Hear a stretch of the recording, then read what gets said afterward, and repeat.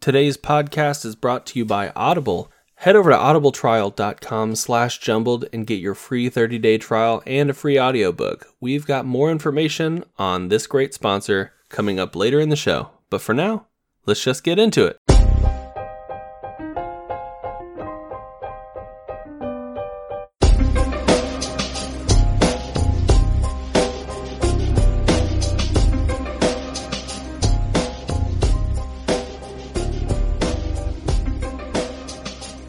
What's going on, everybody? Welcome back to Jumbled, your favorite podcast about nothing. I'm Zach.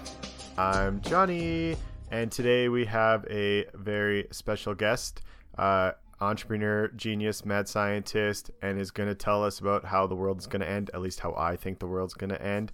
Our dear friend, Greg. Greg, welcome to Jumbled. Hey, Johnny. It's great intro. Was that too sensual for you? Welcome to Jumbled. Yeah, John put on a sexy voice for me. I like very late night FM radio voice right there. That was actually an AM radio voice right there. Was that? Oh, that is an AM radio. That's My dad a always very said I had a AM face for radio, so boy, was he right. I found my calling. Anyways, before we get to Jumbled, so the topic of tonight is artificial intelligence, machine learning, Skynet, all of those things. Skynet too, hey? Greg is our resident expert. Yeah. He studies. I'm going to do your bio really bad justice here. Oh, please do.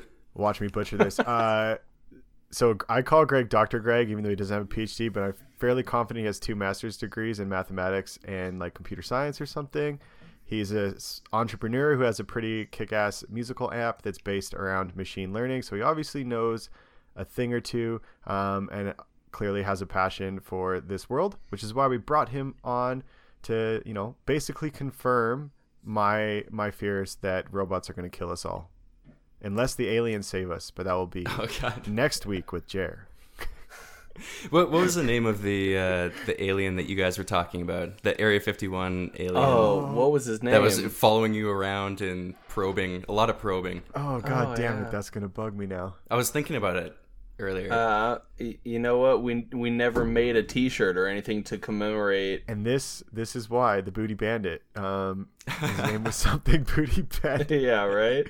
Fuck, he's gonna come back. J-Rod. J-Rod. That's right. Totally J-Rod. Boy, J-Rod. J-Rod's gonna save the day from Skynet. Okay, Greg. Real question on a scale from 1 to 10. How concerned about AI should I be? In our generation, like right now. Yes. Like in my lifespan, thinking I have roughly 20 years left to live. That's pretty low.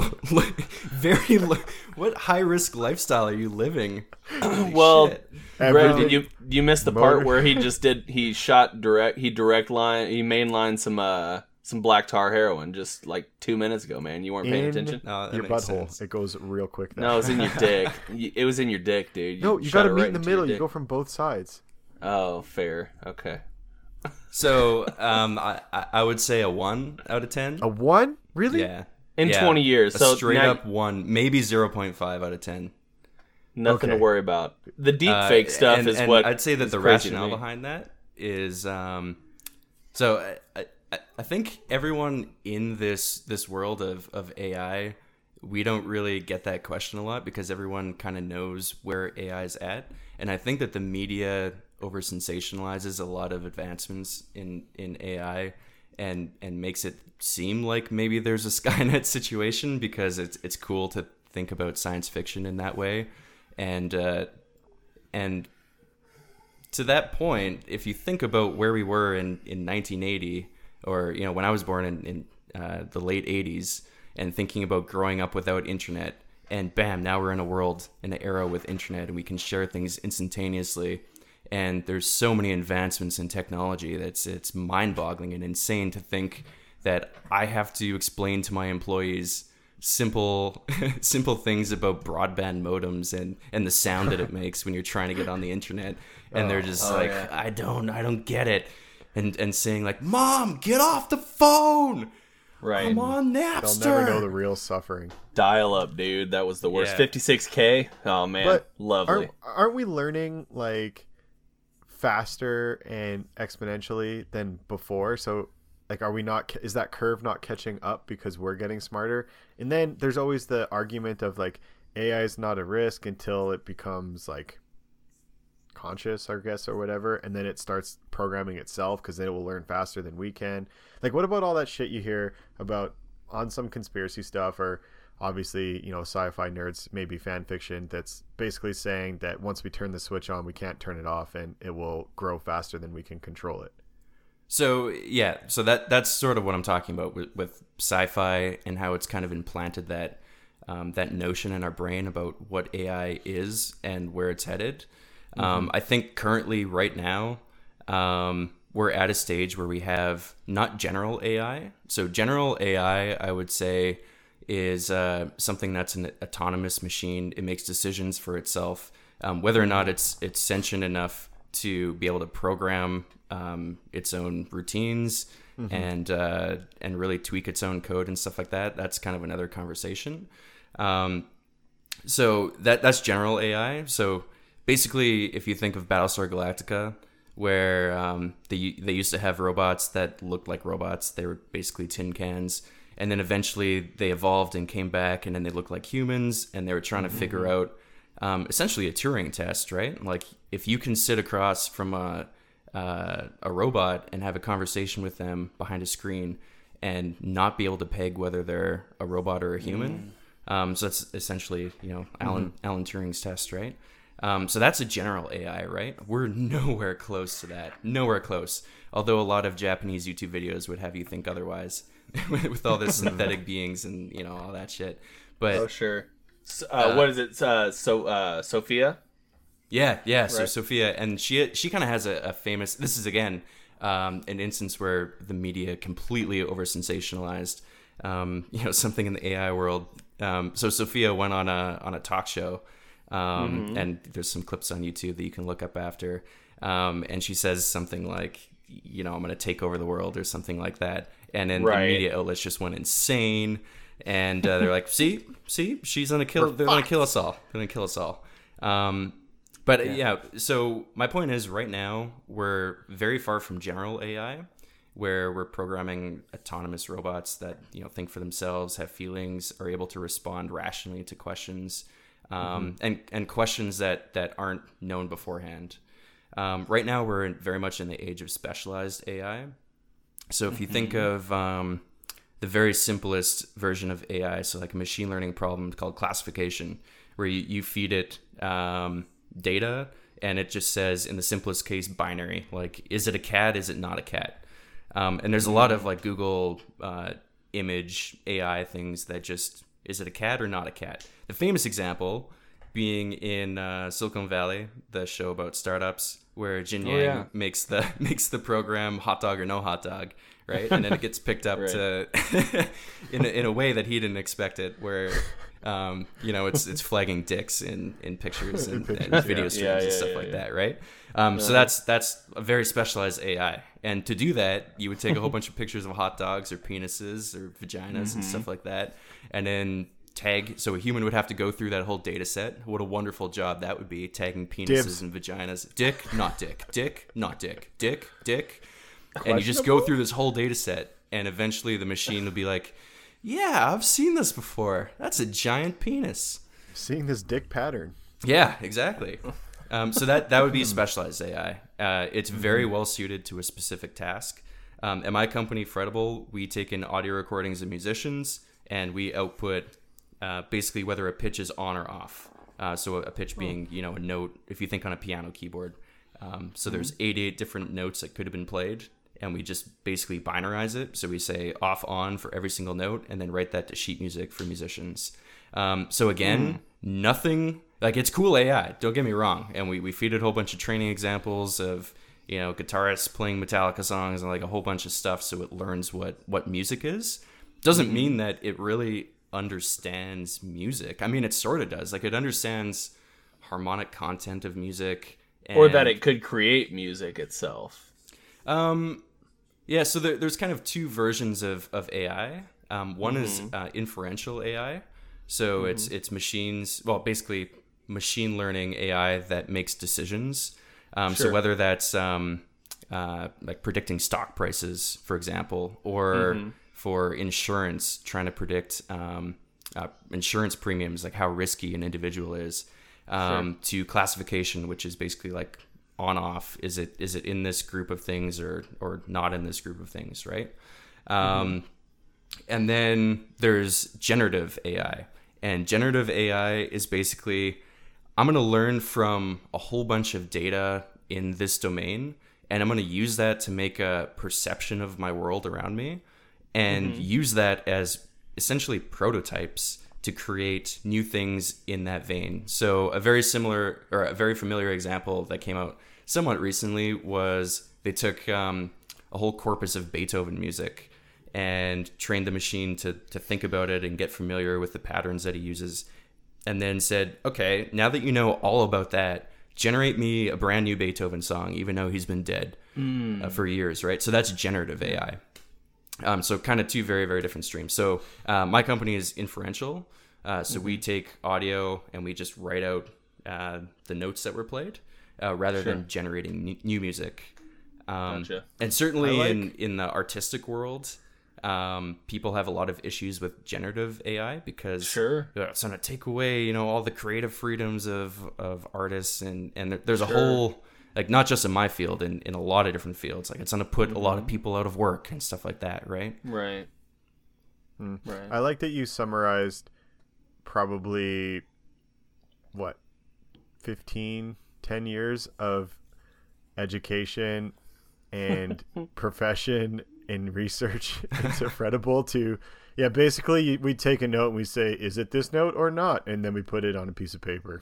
That's literally all I do. It's literally all I do. It's so much more complex than that. It's really not. Everyone thinks that machine learning is this like wonderful black magic sort of thing, and to some extent, you're a fucking wizard. A data wizard. But honestly, it's like, yes, it does require some mathematics and stuff like that, but at the core, that's what it's doing. You're just sending it examples of things that you want it to learn, and saying this is what it is, and then posing new things that it hasn't seen before, and just hoping that it's able to generalize and make smart decisions about new stuff. That's machine learning. So was that Beethoven example a real example? Yeah, no, that's a real example. I think did I it recall release that. the music? Did you hear the music? Was it any good? No, I think I did hear it. I think we need to fact check this, but I think it was Google Magenta. So I think it's part of their Google Brain team that was working on that. Anyways, I think that there's a whole bunch of news articles that you can go and look up and kind of see the examples and stuff like that. But what about the two AIs that they fired up in front of each other and they created their own language? Myth that one. Oh, so that was Facebook, I believe. They put two chatbots against each other. Yeah.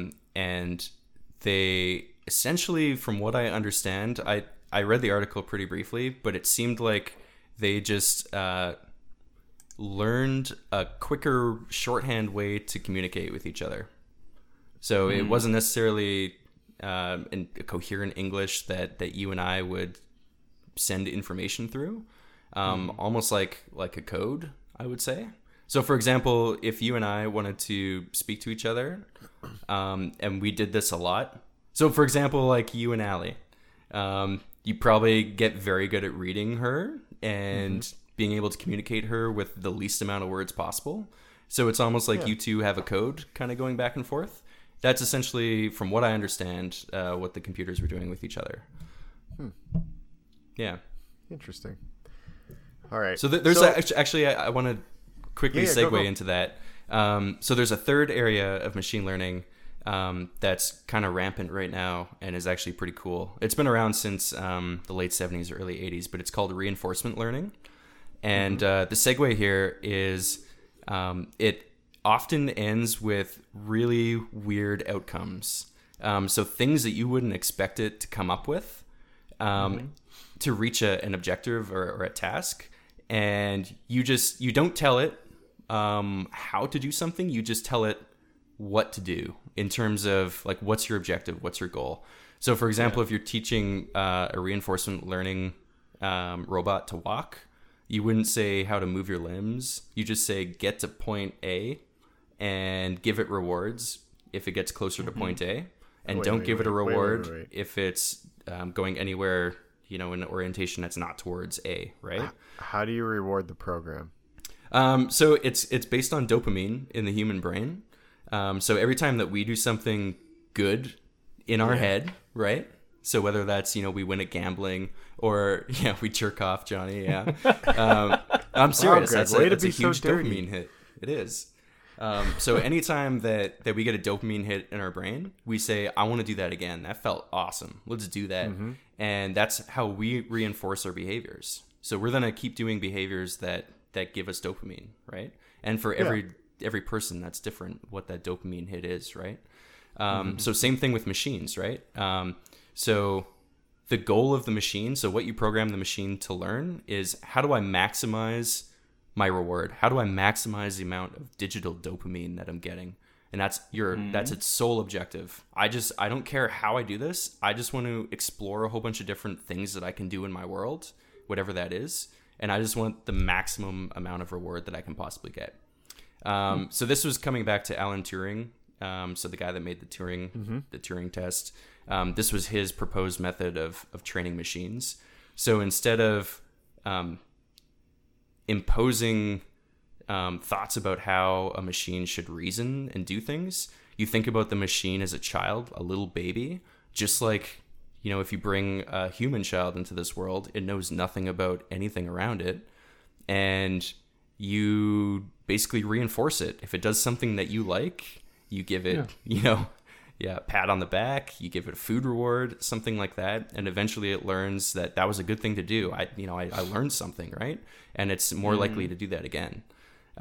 So same thing with machines. And really, really funny things happen. So Google's team was trying to teach a wireframe body to run, and just said, go to point A, and it comes up with just the wackiest ways to run, with like arms flailing and stuff like that, trying to get momentum to move forward. And it's absolutely absurd to watch. It's another really... Sounds terrifying. It is terrifying. How big is this thing? What's that? How big is this thing? No, it's a virtual wireframe model. Okay. So yeah, you can search it up on... And is it plugged in?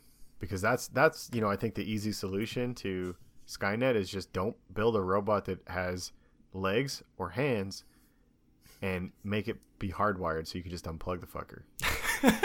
So you basically want to make a nugget robot, no arms, no legs, just sit there and ponder about the world.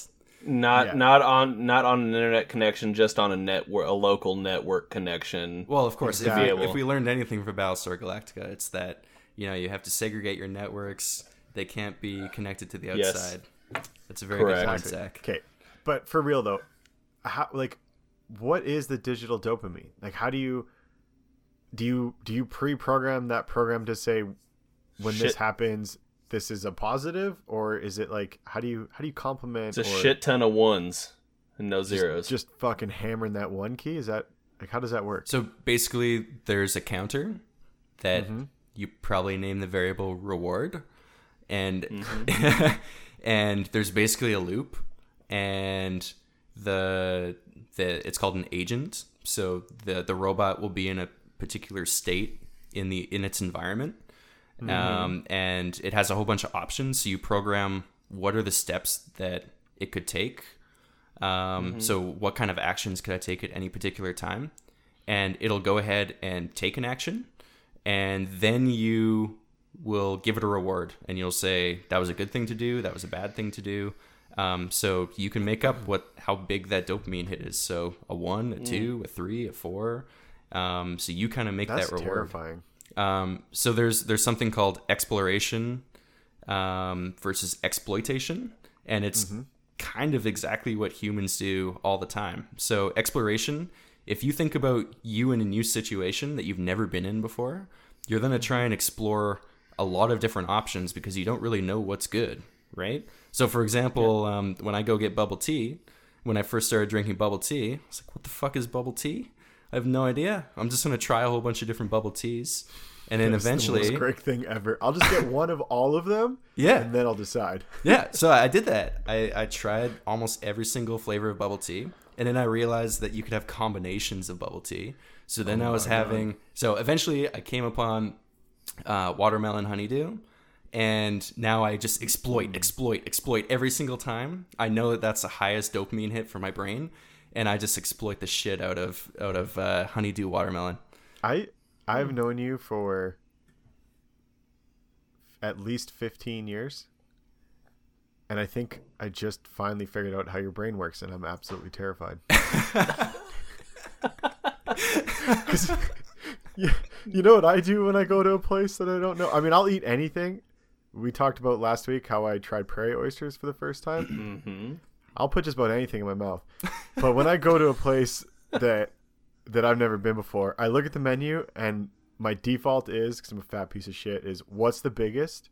Mm-hmm. What has the most meat or substance that I enjoy the most? Mm-hmm. And then what is closest to something that I know I like, and then I just get that, and then I exploit. Yeah. So you've just defined your fuck. reward function. That's literally your reward function. That's what makes you happy. So you have conditioned yourself through getting a reward in the past to making that action again, right? But what if my bubble tea experience is a faster way to get smaller rewards, and yours took a long time, but you're getting that big payout? Like, there's probably so much in this world that I'm, missing out. I gotta go get bubble tea. John, welcome. You just described the whole research methodology and the current state of research in reinforcement learning. I'm a brilliant. I made it. Look, Mom. That's literally smart. what researchers are trying to figure out right now. Oh wow, interesting. Yeah. Do I explore in the hope that I find something better? Or do I exploit and try and accumulate a lot of really small rewards? Or maybe it is the best already. Who knows, right? I find this very interesting that this question is being approached. Obviously, it has been from philosophers, but now from scientists and robots. What an interesting question and different ways to approach it. Well, I think less, like, there is some philosophical elements in it. Like, what am I doing? Why am I here? But that's more existential. For like a non-sentient computer. I think it's more like biology related. So we're kind of looking at biological functions, and we're trying to look at things that we know, or we really don't know a lot about the human brain. I think we like to think that we know a lot more, but we really don't know how the hell it works. It's basically a black box. Right. But we're basically trying to emulate biological functions. And that's a lot of machine learning algorithms and things in machine learning and AI and reinforcement learning. They're all just trying to emulate how humans do stuff. So if you've heard probably like a lot of neural network stuff, that's all like kind of mimicking how neurons in the brain fire, like stuff like that. Like we're just kind of looking at what humans do and trying to emulate that because humans are smart. So let's start there. Sure. I think once we get to the point, and this is probably not happening, but I feel like once we get to the point where with reinforced learning, they figure out how to do the thing, whatever the goal is. If they start getting curious or doing things that are like opposite of what you're expecting, but just hoping to find some other reinforcement, you know what I'm saying? I don't know if that's like way far off in the distance, but are you basically saying like what happens if we tell that wire program to be like, yo, figure out how to walk to here, and then it decides, fuck that, it's not worth the reward, I'm going to do my own thing? Yeah, or it's figured out how to walk to there, and now it wants to figure out what the next objective is. First it walks to point B, and then it's walking all over you as it kills you because it's a sentient robot with a gun for an arm. Logical jump right there. What is that company? I think it's called. They're called Boston Dynamics, the robot company. they've created some really amazing robots. There's one of them. Make that shit. Why do we gotta fuck with that? There's one that looks like a dog goat brachiosaurus, and it like can climb upstairs, and it can open like doors. That one, the T-Rex, fucking it's got the little robot? the mouth. It unloads the dishes and shit for you.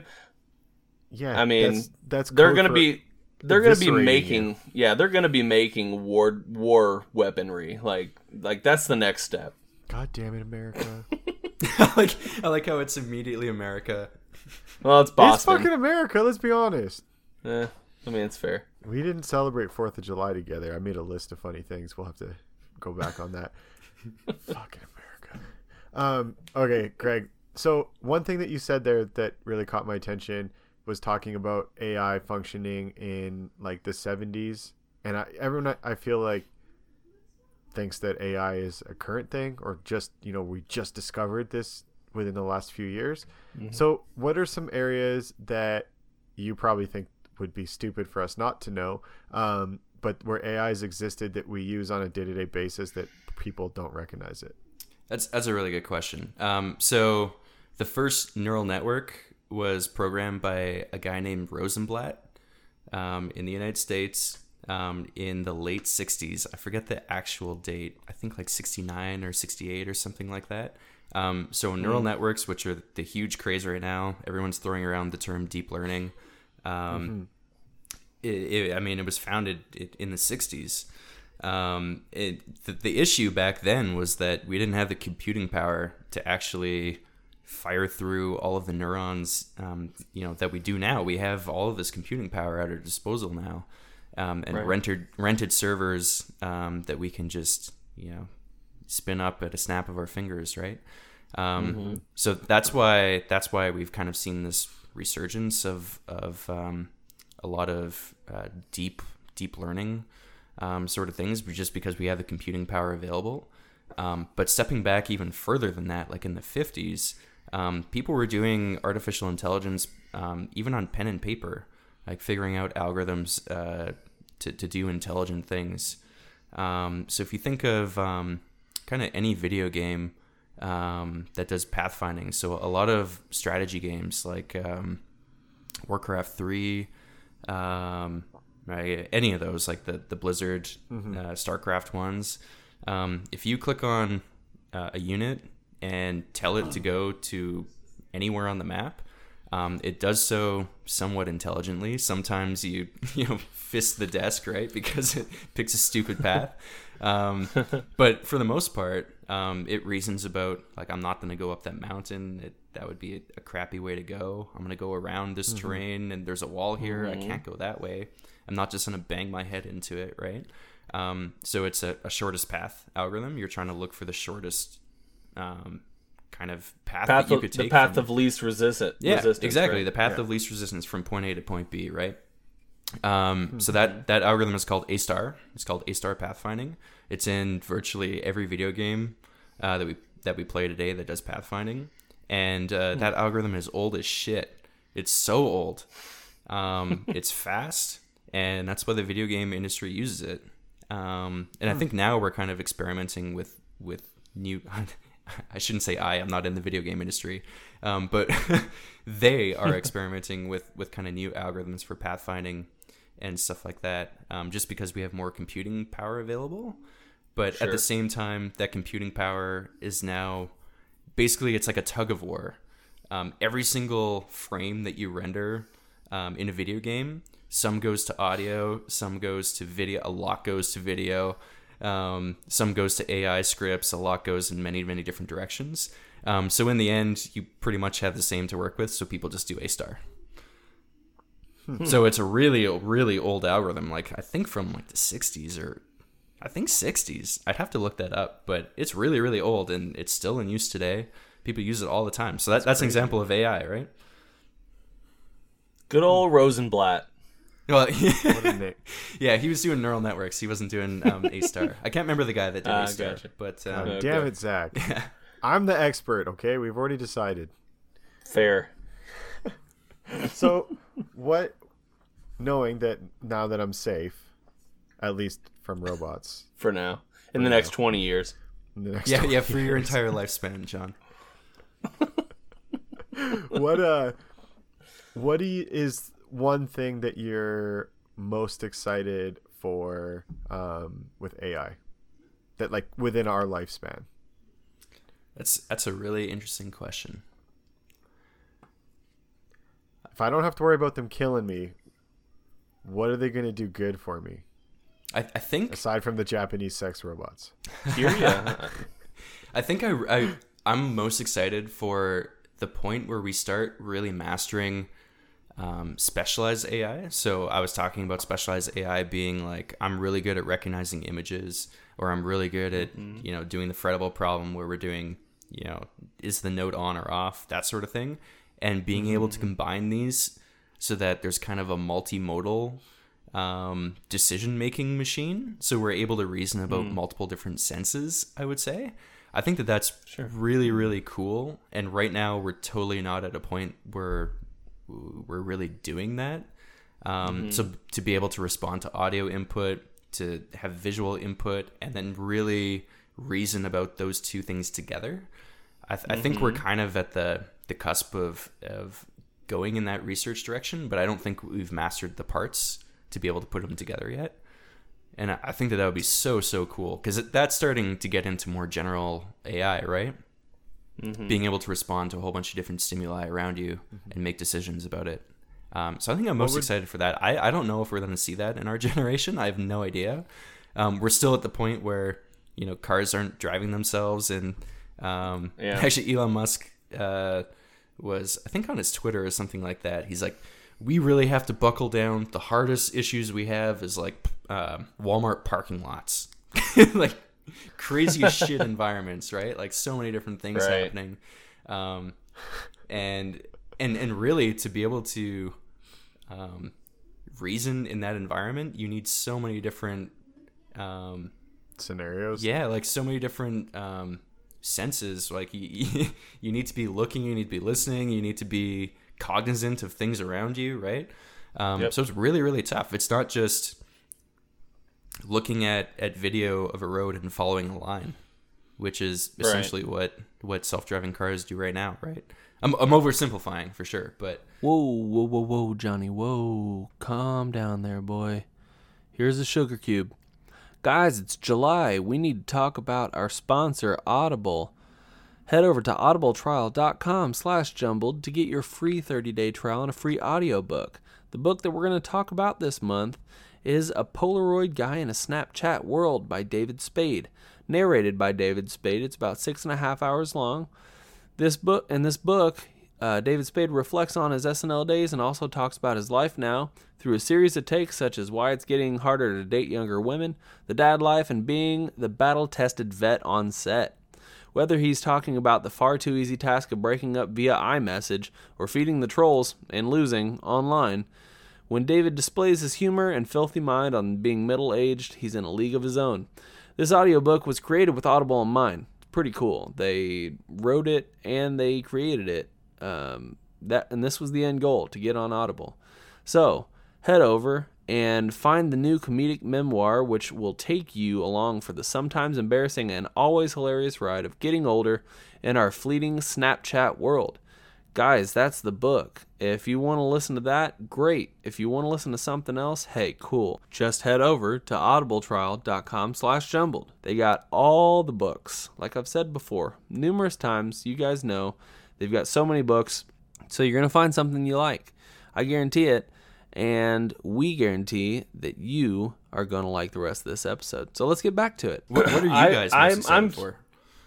I think there's a lot of, eventually, I think there could be some medical benefit, like almost like somewhat of a nurse, maybe not like a doctor, but if you say you have like all these, if you have equipment at your house that you're able to submit this data to a machine, or they're able to, view you through a webcam, or with thermal technology or something like that, be able to take temperature and give you a potential diagnosis, or be able to pass that on to a doctor. I feel like that's a pretty cool step that could that I could see as being something that could happen potentially within our lifetime. If it's attainable, that would be pretty neat. I think that one actually is attainable. I think we will totally see that in the not so distant future. So essentially you're kind of describing like the Star Trek tricorder or something like that, where you kind of do like a scan over the body. Sure. Yeah. I don't know if it's going to be, we'll probably need to be a little bit more invasive than just something that just goes whoosh over your body. No, sure. I mean, exactly like what's up. Take blood pressure or whatever. Yeah. I mean, yeah.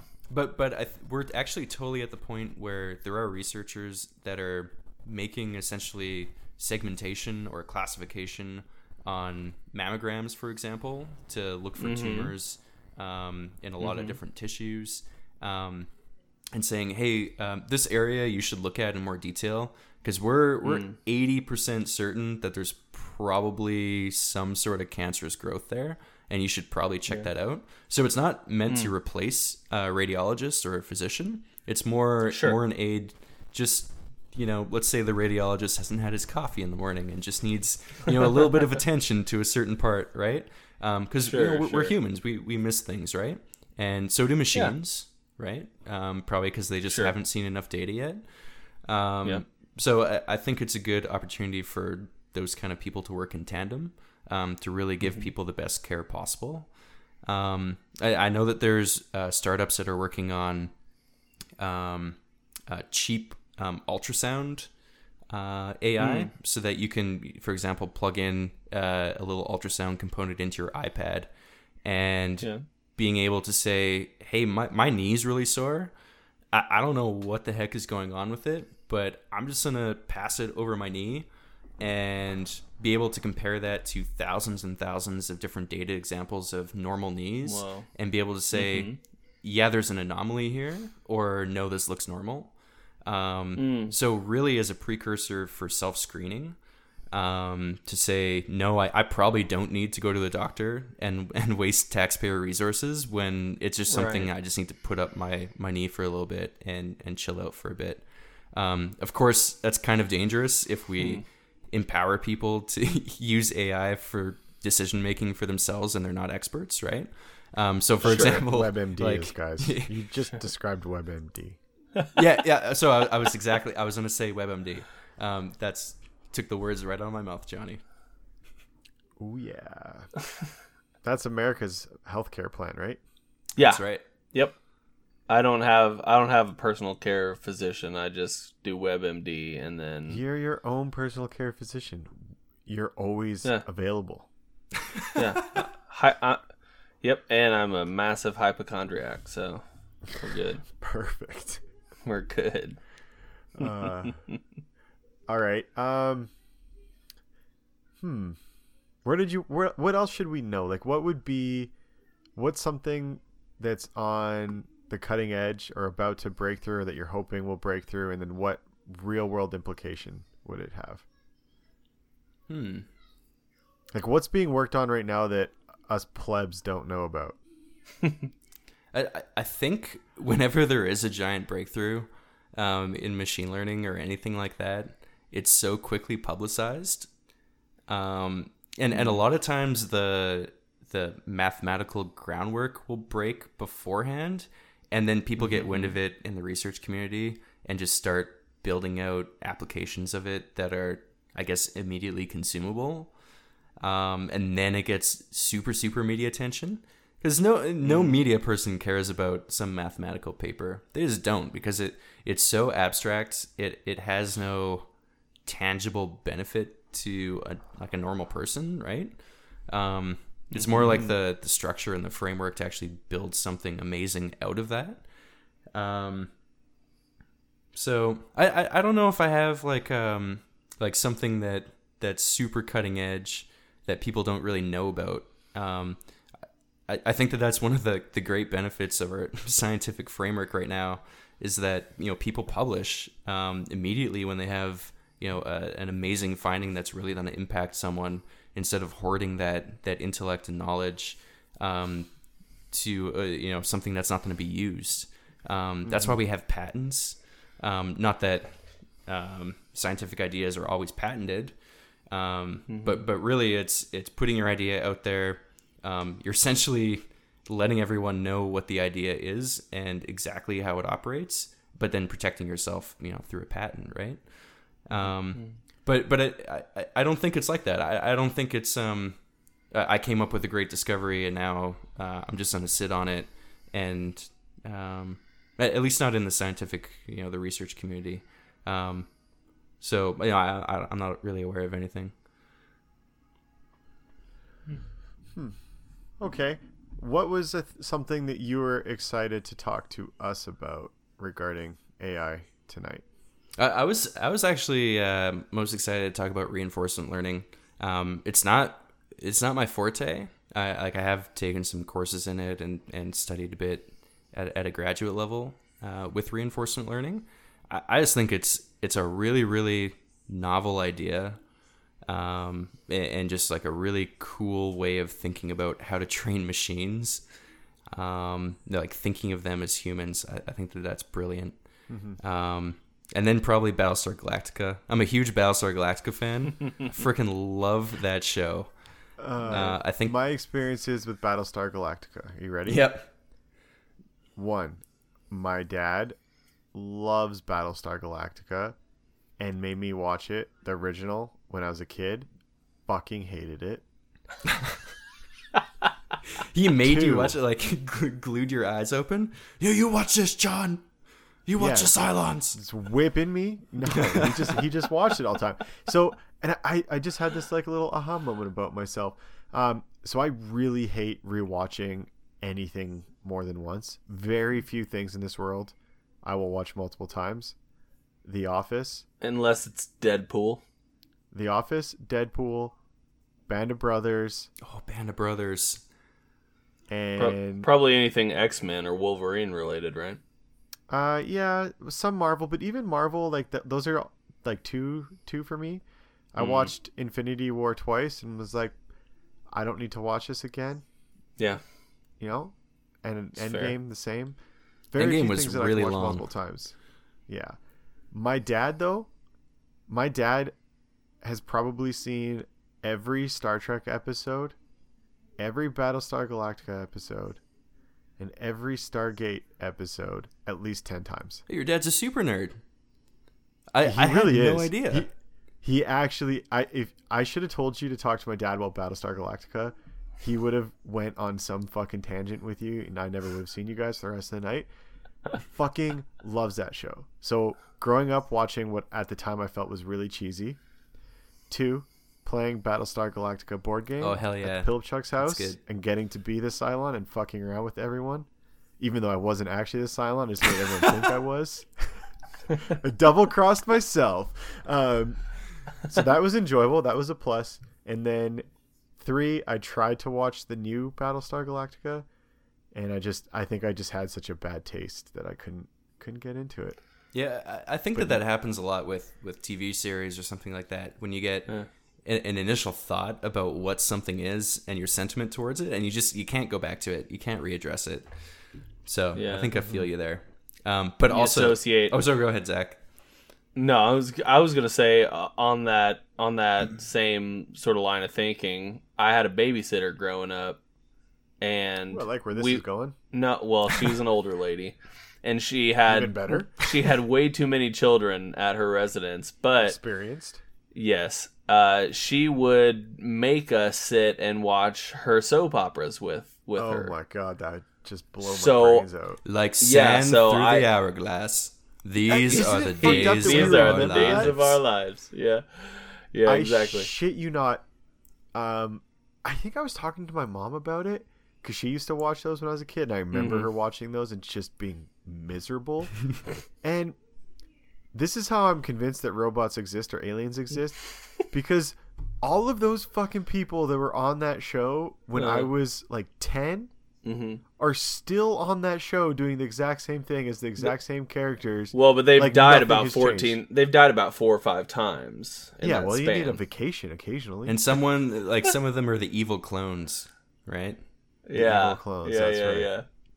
It's just amazing that show is still motoring on. It is pretty amazing. Also, your board game strategy where you double cross yourself, I love doing that. It is my favorite thing to do. Just like throwing a little chaos there, it's beautiful. Well, the reality is when we play board games, the chances of me like beating our friend Anto or Bobbly pretty low. So I just go straight wild card, and now I think I definitely got it from you. Just wild card, just chaos. I call it exploration, like John. Oh yes, more intellectual wild card. Exploration. So I'm fearful that we're making a name for ourselves in our little board game community of just being too disruptive. But well, I do it all the time. It's a differing of objectives, right? Like Anto's objective is win. You've heard him before. He goes, "I like winning." He says it all the time, right? And for me, I play board games to have fun. That's my objective, right? So I'm looking for strategies that are fun to me, not necessarily one that's going to win. And like if it does end up winning, so much the better. But we were playing this Viking board game. I think Valhalla or something like that. I mean, that sounds pretty Viking. But the whole point of the game, how you win the game in the eyes of the rule book, and how it was explained to me by Anto, was you have to get Vikings onto the board, and then you have to kill them off so that they go to Valhalla, like the promised land or whatever. And they gain glory because, they died fighting, and you get victory points for all this kind of stuff. And I was like, I just want to build the biggest fucking army that I possibly can so that no one can put their new Vikings on the board. And I won. Completely broke the game just from just doing my own thing. Like, it was so I had so much fun. My army was fucking huge. No one was dying. And no one wanted to mess with me because my army was so massive. So I just never fought anybody. There's a similar strategy in Monopoly where you just buy four houses and you never upgrade to the hotel, and you just deplete all of the houses from the banker. Yeah, I've heard of that strategy before. Apparently, it completely breaks the game. Like Monopoly is not a game anymore with that strategy. But that's what it was designed. That's what the game was designed to teach you, and that's why that mechanic is in there. And why it specifically says in the rule book you can't use any other marker or symbol to represent extra houses. Yeah, that the guy who invented Monopoly made it to be like, this is how bad our current economy system will be, the capitalism. So it's a life learning tool. Dude, you want to play that game and piss everyone off? Just do that. Buy all the cheap properties. Don't buy utilities. Don't buy trains. Just buy all the cheap properties you can and start building the cheapest houses possible, and just deplete all the houses. Could you imagine being that guy that's like, nope, consult the rule book, please. It says that's me. No markers. That is 100% me when I play that game. Get rules fuck learned. You can only build what's in the box. You can only build what's in the box. It's true. The other one I like to do, because Al is really good at Settlers of Catan, and I fucking hate that game because I lost all the time. And then we also played a lot with her and her sister, like me, her and her sister, and they would always team up on me, whether intentionally or not. We haven't decided that fully. So I just stopped playing the game for a long time because it was just pointless. And then, Al kind of bugged me and had some more friends that wanted to play. And I was like, fine, I'm going to play. And I become a sheep farmer, more lovingly called a goat farmer, because that's what I call them, goats. And I just get all of the goats. That's my only objective, and just ruin the entire economy. Yeah. You're depleting, you're making it sheep high value, which in the game, maybe not so much. No, and it drives Allie nuts now when we do that. I'm just like, fuck it, I want all of the goats. Well, there's actually a lot of games like that where that is a strategy. Like if you, it's called like min-max, I guess in AI, where you're trying to maximize your reward, but you're also trying to minimize everyone else's reward. So it's like a constant battle between, do I do a move that's really good for me, or do I do a move that's really shitty for my opponent, right? Because you're trying to throw them off their game. And that's a strategy, right? Yeah. That's how the early so chess solvers worked. they were all min-max trees. So like looking at what's the best action that I can take that also minimizes my opponent's reward. That's basically how they wasn't there. I'm sure this is AI. There is a computer system that beat like a chess champion back in like the. Yeah, it was Kasparov, I think. It was something blue. What's the name of it? I can't recall. It was something blue. But along those lines, I'm sort of worried about like, for a lot of these games are going to like electronic, like, so like Monopoly has their own games, so you play against the computer. Is the computer going to constantly get smarter and smarter through these repetitious actions and learn how to play the game better because it's a computer, you know? Yeah, so if you think about it, computers can go through simulations so much faster than humans can. You can actually, a way that a lot of these are trained, especially for games where there's really strict constraints over what can be done in your action space in the game, you actually put one AI against another AI and they just duke it out and they learn from mistakes that one person made randomly, perhaps, or stuff that they're trying to exploit a certain strategy, just like humans do, right? Like they go into a game being like, all right, they fuck with each other? I'm going to do sheeps.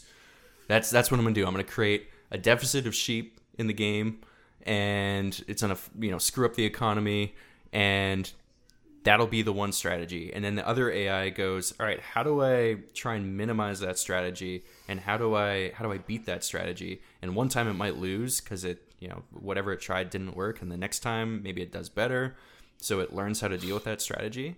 If you think about humans, it takes so long to go through simulations. Whereas a computer can just be like, all right, I'm done. I went through all those actions. Yeah. Took those actions, and it sucked. I'm not going to do that again, right? So it's just like really, really fast feedback, I would say. Whereas human feedback is kind of slow. Like we actually have to go through all the steps and stuff in real time, right? Yeah. And there's a lot of thought about. So there's a reinforcement learning algorithm that's exactly that. It's called Q-learning, and essentially it acts online and offline. Online being I'm taking actions in my world in real time and I'm learning about them, and then it goes offline and it's essentially sleeping.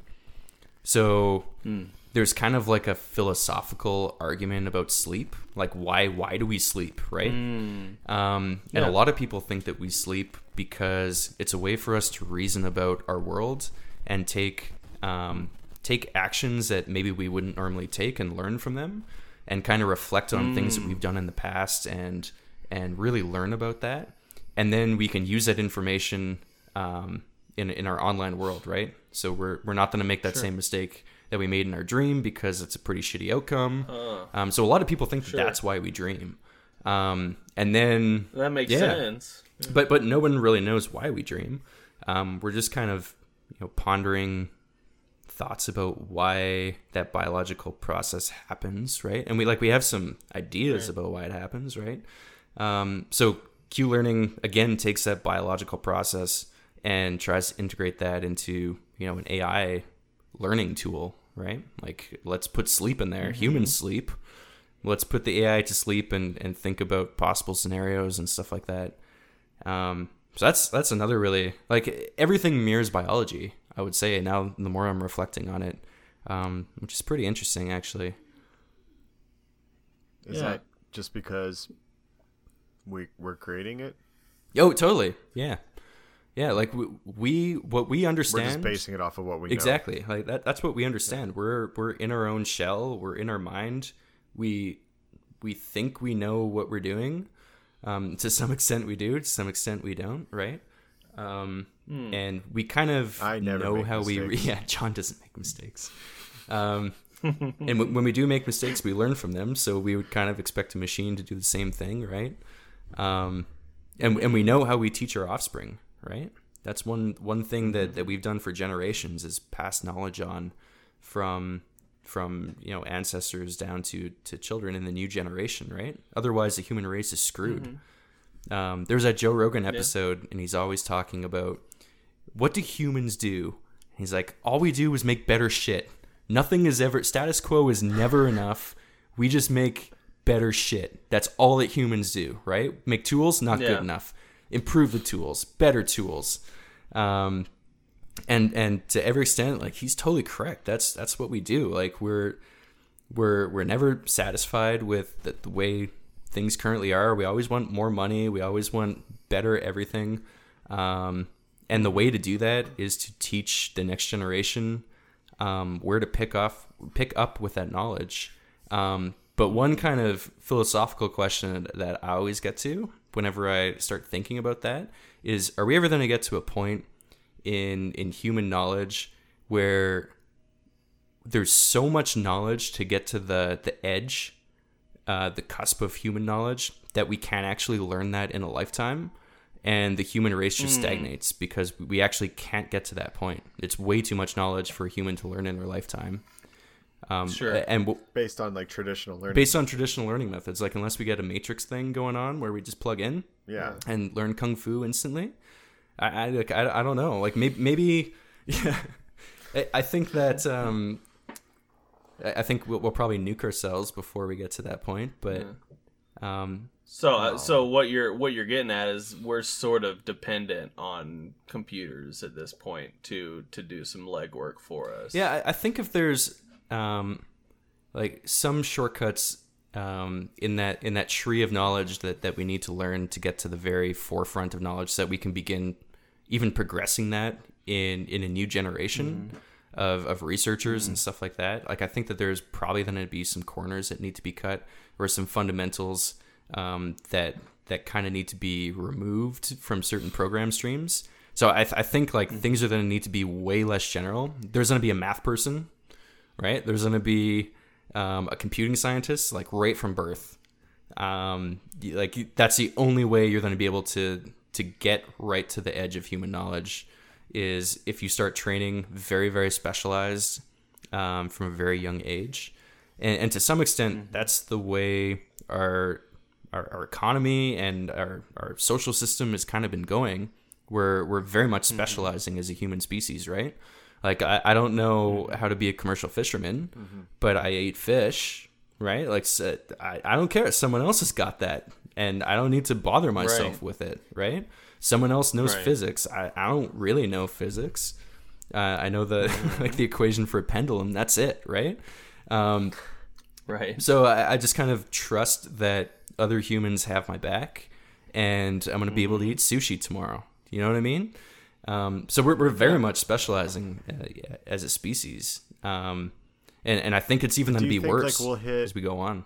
Do you think we'll hit that capacity even with that specification, like, lines? Like, what do you mean? Well, you said that we would not be able to learn all of the knowledge in a lifetime. Well, obviously that would exist now from, like, true.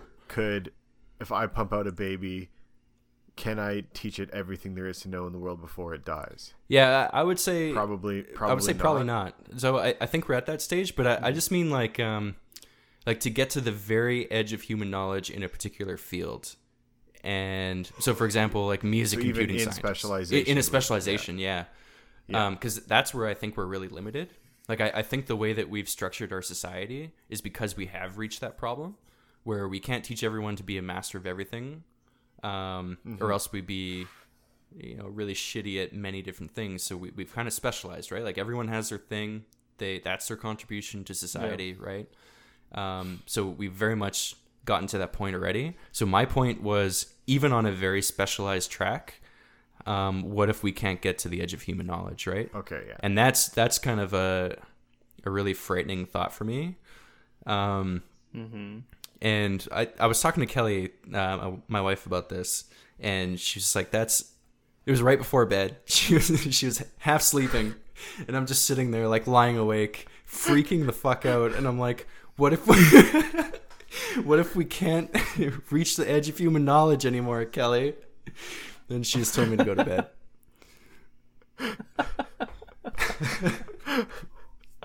It's the little things that keep us up at night. Right? Those are the things that keep you up at night. Oh, that's amazing. Wouldn't there just be sub specializations, like that's how it would just, that tree, it would just keep cascading.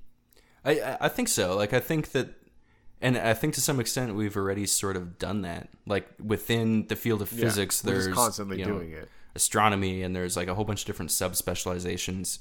And I think we're even then to subspecialize beyond that and keep having this whole hierarchy of different subspecializations. I think that's totally going to happen. And I think it's like definitely going to happen in our lifetime. What's going to be really interesting is to the point where we're putting our kids through school, and you as a parent kind of need to predetermine what their path is going to be. Like, are you going to be a scientist? Are you going to be like in social studies? Are you going to be an art major? Yeah. Because you can't really learn everything. Maybe there's a year of like some commie shit you're talking about right now. What's that?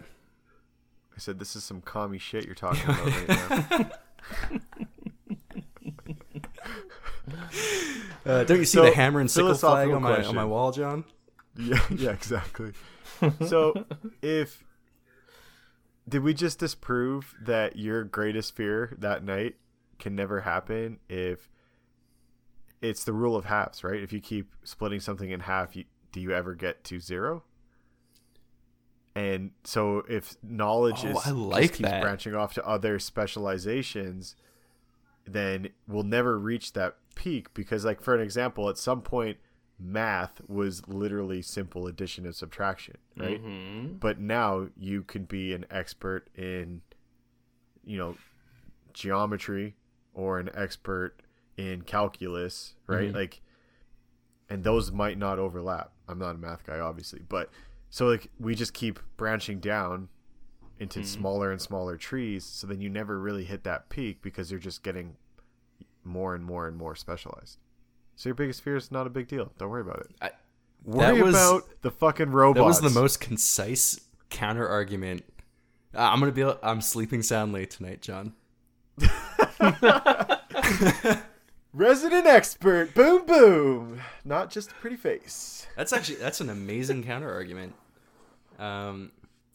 So my counter argument to that counter argument was, what happens when you split in half, and then even that half becomes not enough to learn in a human lifetime, but then you just split that in half. I guess it comes down to whether the halves amount to anything worthwhile. There you go. You gotta define what the knowledge caps are. True. You have to. True. Interesting. But I think so we're both right and we're both wrong. I think so. I hope you sleep horribly tonight.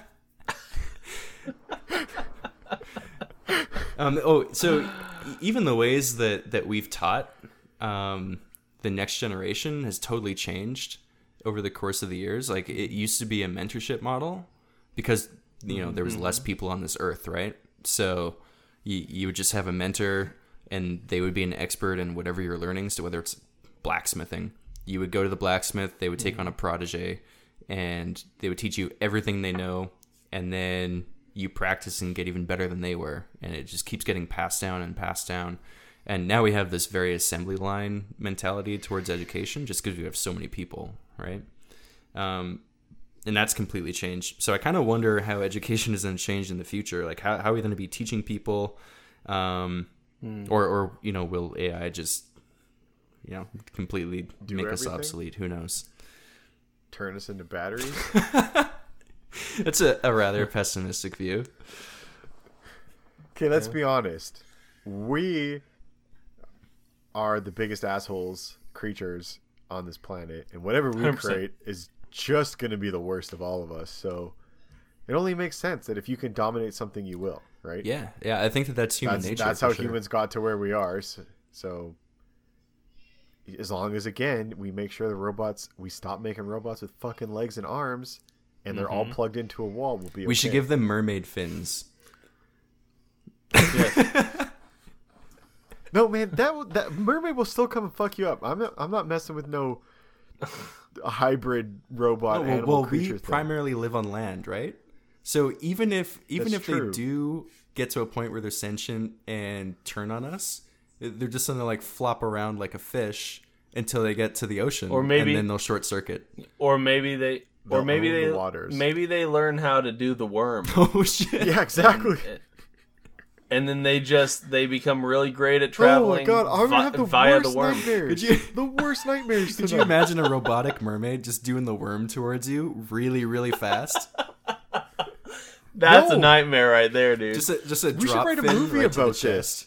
Whoopah! This is trademark. Oh. Calling it right now. Trademarked. We're writing a movie about this. I love it. I love it. God damn it, Greg. Now I need to upgrade my bedside firearm from 9mm to 308 because fucking robot mermaids are I coming. remember the after first time walking into your room, and I turn my head, and I'm literally looking down the barrel of a shotgun, like a sawed-off shotgun on a mount on your wall. The most terrifying moment of my life. I'm I Ron feel like, Swanson. I feel like Johnny sleeps within, I don't know, in a 10-foot radius. There's probably about 5-6 firearms, maybe. Oh, absolutely. Inside this room where I am right now, yes, there are. You can see Yeah. my safe right there. Oh yeah, I can see it. I can see it. All right, Greg. So we are officially at an hour 4 minutes. Is there anything that you want to say? Anything you want to do to sort of tie this up, button it up, send us on our way, man? And feel free to shout out Fredible too. I talked about Fredible. It's Fredible.com for any musicians out there. Give it a try. You play your audio into it. It writes out notes and sheet music for you and stuff like that. My closing note is bring on the robotic mermaids. God damn it, Greg. Fuck you. I Okay, love it. Before we sign off, you got to participate in our jumbled survey. Yes. Okay? It's really simple. It's one question. And the question is, based on this picture I'm about to show you, was I assaulted by Santa Claus?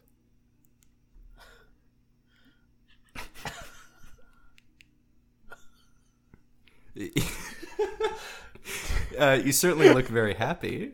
Look at that hand and answer the question. Don't lead the guest. All right, the guest needs to make his own call on this one. Oh, I have to decide. Oh yeah. You have Can to I see decide. the picture again? Did he or did he not get sexually assaulted by Santa Claus? I can't really see Santa's pelvic region. Look, Well, it doesn't Leading- have to include the leading pelvis. the witness, right? but look where that hand It's is. pretty low. It's low, especially he's got sort of a Ninja Turtle like configuration to his hand. So that the pinky He's spreading- is he going quite far south to a point where it's certainly questionable. Look where my zipper line is. Look where my zipper line is. Oh, it was the 90s. It was high pants. Yeah, doing a little There's bit a of little a bit of DJ diddling. ring going on. pinky, a little ring pinky combo. All right, thing yes going or on. no? I'm sorry, John. That's another one on the yeah tally.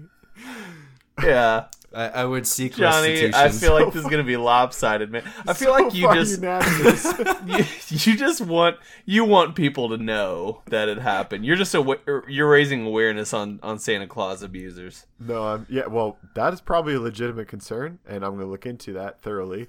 But it's more about when we first brought it up. My mom was so offended. Why was she offended? She's like, "You didn't get assaulted by Santa Claus!" Like, Because she probably brought him she's there. like, "Mom, look at this fucking picture." Mom, look at his Let him- pinky. Let him right into the rape lair. So, man. I believe in science, and the best science that I can do to prove this is a survey. Yep. I love this survey, and I'm loving the results so That's far. the weirdest survey I've ever heard. And to what end? Like what happens at the end of this, you know? Well, I don't know. I got to find this Santa and kill him. What else do you want me to say? Do to what that? others have done There's unto nothing you can John. do. I don't want to touch Santa that way. That's weird. You might get more presents, John. Maybe. Well, have you if been this is the naughty or case, have you been fuck real Santa. naughty? Back payments. Yep. All right, Greg, thank you so much for coming on this episode. You know, I had this moment when you were talking about a lot of science and the different kinds of AI where I was like, this is a jumbled record. We have not mentioned dicks once yet. And as I was about to say this, you went into the hot dog, no hot dog. And I was like, there it is. Well, you know, I am your long-term friend. It's so, true. Like-minded in Yes. many ways, absolutely. Yeah. Anyways, thank you so much for coming on. You're welcome anytime. Everyone, check out Fredible. I hope you guys like this episode. If you have more questions for Greg, feel free to send them to me, and I'll bug Greg about them. But anyways, Zach, take it away. All right, Greg, we're just going to do a quick sign out here, so just hang on. I try to make it quicker every time. Thanks for listening, guys. If you guys enjoyed this episode, please leave us a rating, a review on iTunes. Let us know how we're doing so we can improve, or make changes, good or bad, whatever you guys like. Just let us know. Follow us on all social media at Jumbled Podcast. If you got any questions, send them via email to jumbledpodcast@gmail.com or johnny.jumbled@gmail.com. And want to give a shout out to our sponsor Audible. Head over to audibletrial.com/jumbled and get your free 30-day trial and a free audiobook. Support us over at Patreon, patreon.com/jumbled.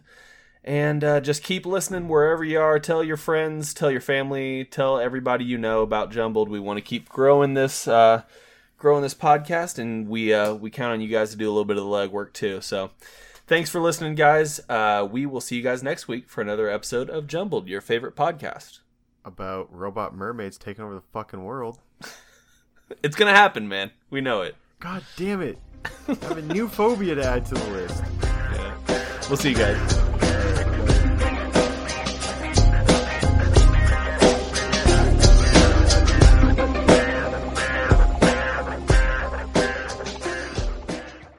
God damn it. I'm not going to sleep tonight because of that.